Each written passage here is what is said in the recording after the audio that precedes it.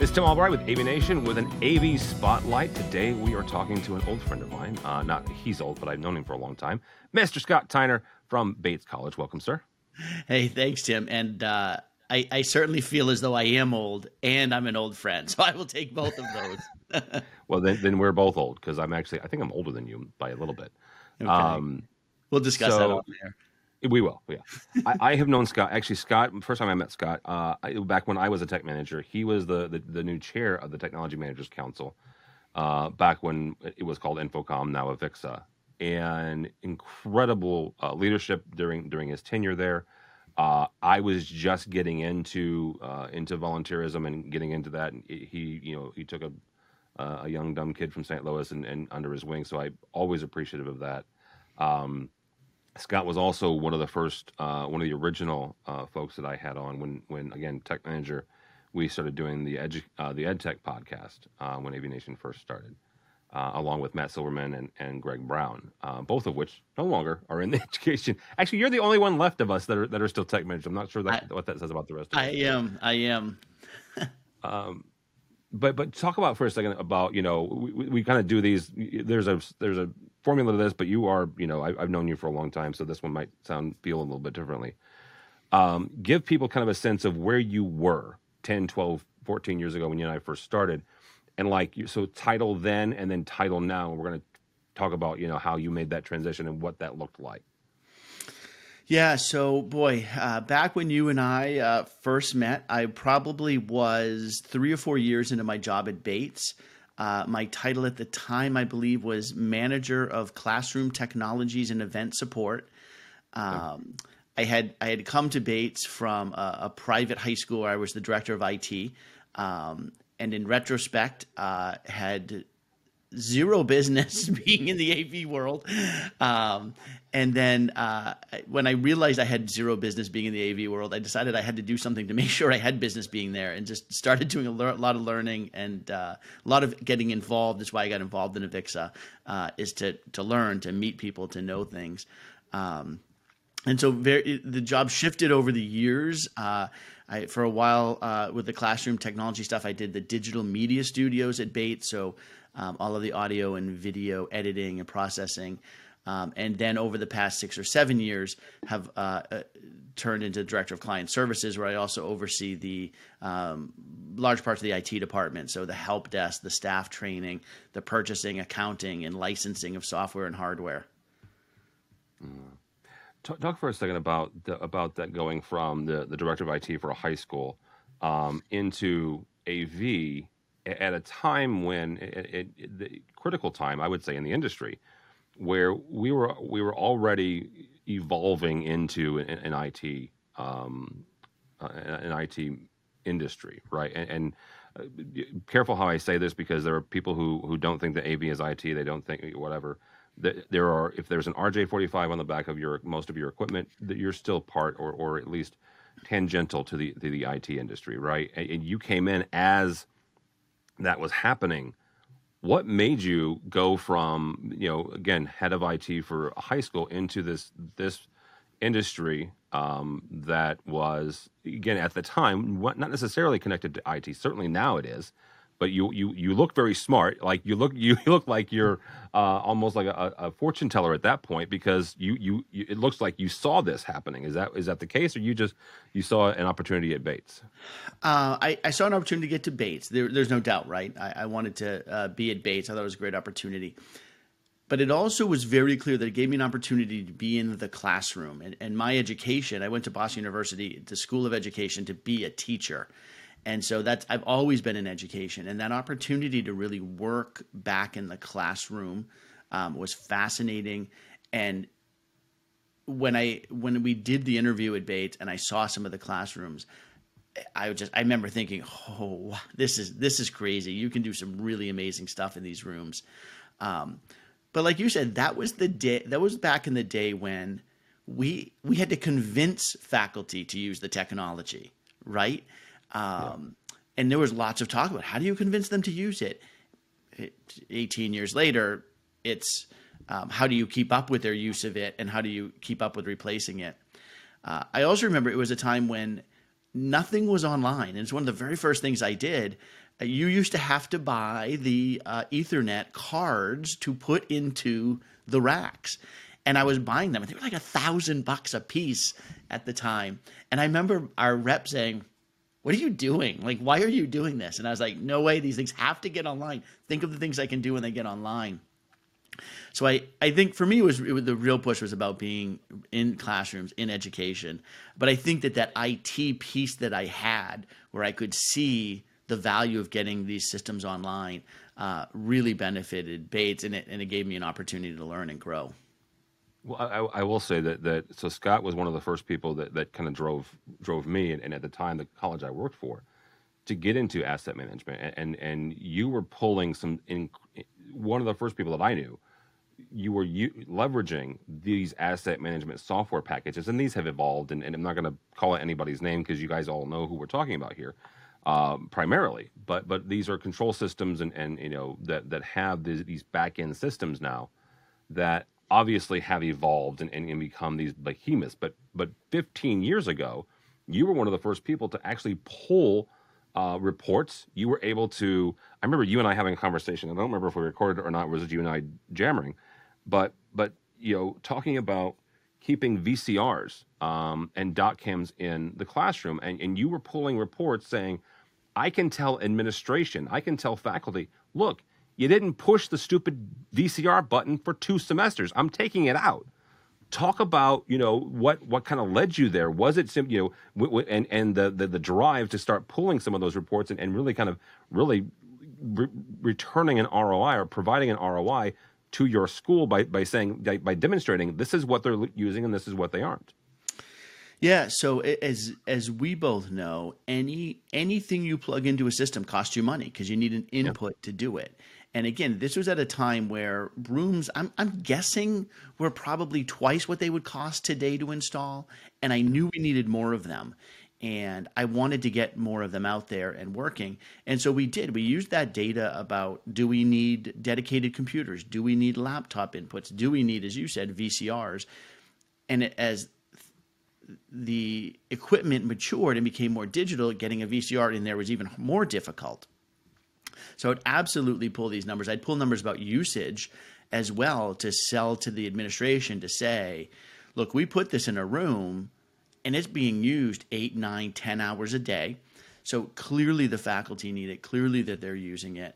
And here are some things we can talk with faculty about. How do we pull out a VCR and put, at the time it was a Blu-ray player, in its place in order to keep the money as low as we could to get in as many rooms as we could. And of course, we also used data back then. I think people have more advanced systems. Back then, we'd use the data to tell us if projectors had been left on and to remind people to go turn off projectors. And of course, today we automate that. If a projector's on at 3 a.m. and nobody's touched a button for an hour and a half, that projector turns itself off. Yeah, it certainly it has advanced in the last 10 years or so. Talk about for a second about kind of, we mentioned, and you already kind of went through your different titles and responsibilities. But one of the things I want you to talk about is the fact that in the last 10 years, you have actually gone back and gotten your master's degree.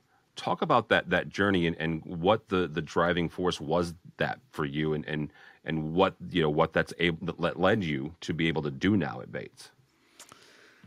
Well, this is one of those cases where people say this all the time, and I truly mean it, and I think people truly mean it. I had an enormously supportive boss, an enormously supportive boss's boss, and family. So it was 2014 when I started. I'd been toying with the idea of getting a master's degree, particularly an MBA, for a long time. I thought it would really help me understand the financial issues that colleges and universities face. And I've always been interested in data, as we just talked about, and I really thought it would help me kind of understand how to use the data and set up modeling and the like. And so I poked into it for a while, and this is how many things in my life happen. It was July of 2014, and there was a webinar at the University of New Hampshire about the executive MBA program, and I went to do it, and they said, and we're starting in a few weeks, and we have scholarships for people who are in higher ed or nonprofit. And so I applied, and 2 weeks later I was accepted, and they gave me a 50% scholarship. And it just rolled. And I went home and said, hey, Jen, what do you think about this? And of course, she was just all over it. And she said, go for it. And it it was a massive undertaking. We were for 2 years. I was gone every Friday and Saturday up to New Hampshire to take classes in person. We did a residency in New Hampshire. We did a residency in New York City, and we did a residency in South Korea. Um, Wow. so it was an amazing experience. I learned amazing things, but without my administration at school uh, fully being like, go do this, go do it. And even if work suffers a little bit, you have to get this done. And then at home, which is a big thing, you're gone every other weekend, and then for weeks at a time during the residencies. It just the support you had was amazing. I think it really has given me a completely different view than I had years ago, particularly on data, and really particularly on leadership and management and what those things mean. No, that's absolutely incredible. And that watching you and your journey is inspiring to me as somebody who is still trying to finish that last mile on my own master's, not MBA. Don't I am not smart enough to do an MBA.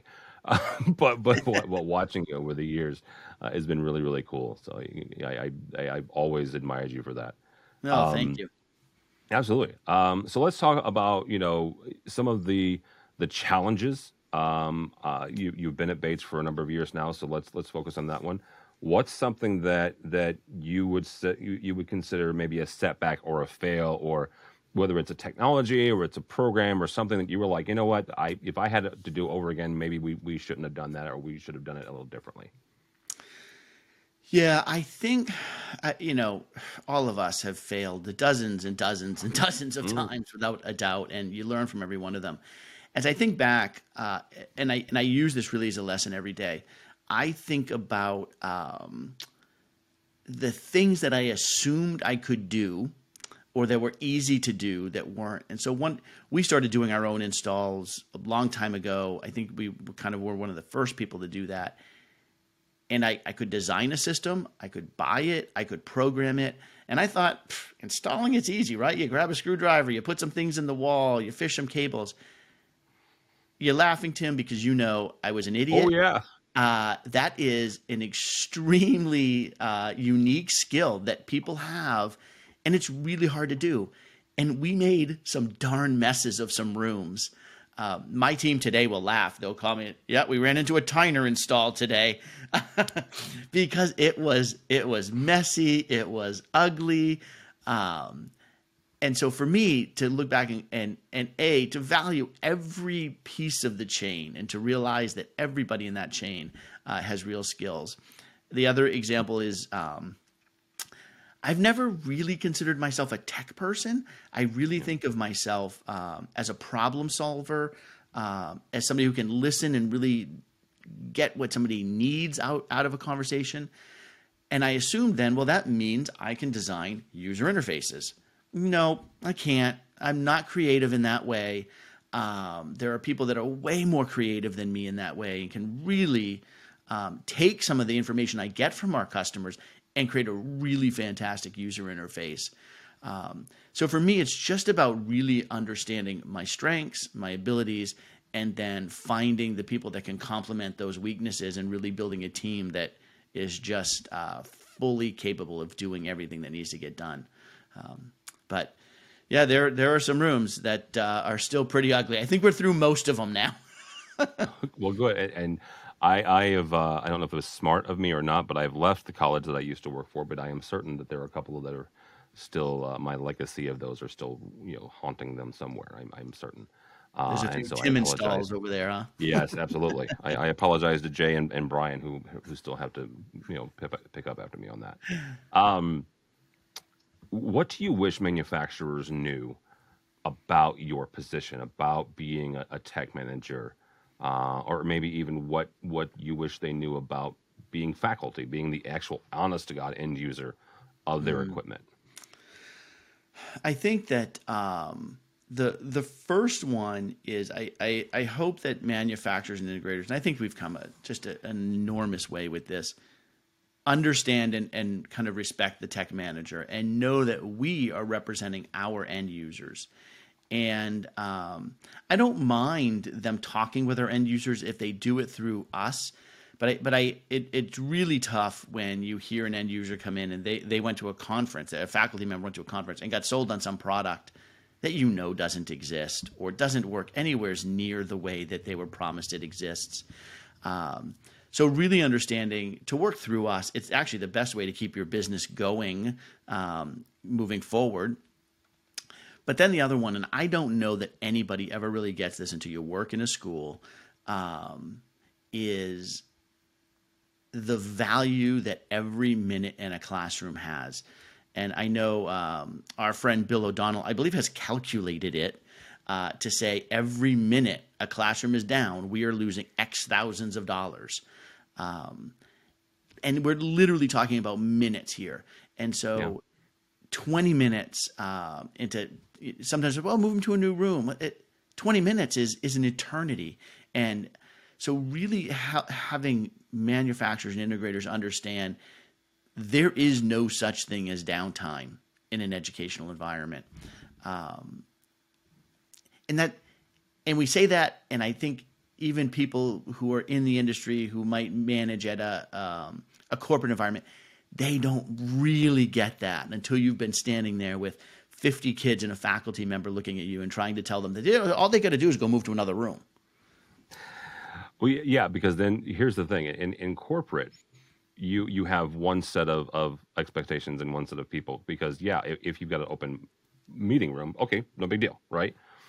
Classrooms, you involve not only the professor, but also the students, but also whoever it is and whatever that title is, the person responsible for scheduling those rooms, right? And there's a cascading effect there, absolutely. So if you had a magic AV wand, is what I'm calling this, what would you do? Well, this is completely different than other questions, and I've thought about this a lot, and it's one of these things I think a lot of people say, but I'm trying my best to change this. A magic AV wand, I would make the industry more diverse overnight. You and I, good friends, long time. We're also white middle-aged men, and there's just too many of us in this industry, or at least too many of us who people know about, or who kind of are the experts, or whatever that means in the industry. That model's not good for any of our companies. That model's not good for the industry. And so really finding ways to highlight the tremendous success of anybody who's in a minority, whether it's BIPOC or female or any of those communities, is absolutely critical. And again, a friend of yours I met one time, Bradford. Yep. Brilliant idea. And it's just one of these examples of you just need other people's ideas of, I'm not presenting unless there's diverse representation. And it's amazingly powerful how that is. I've done it twice, and people are like, oh, wow, I didn't even notice that. And just those little things. And I notice it. I'll notice it sometimes on a thing that'll come out about an event happening. And I'm like, oh, all middle-aged white men. So just putting the word out there, saying things about it.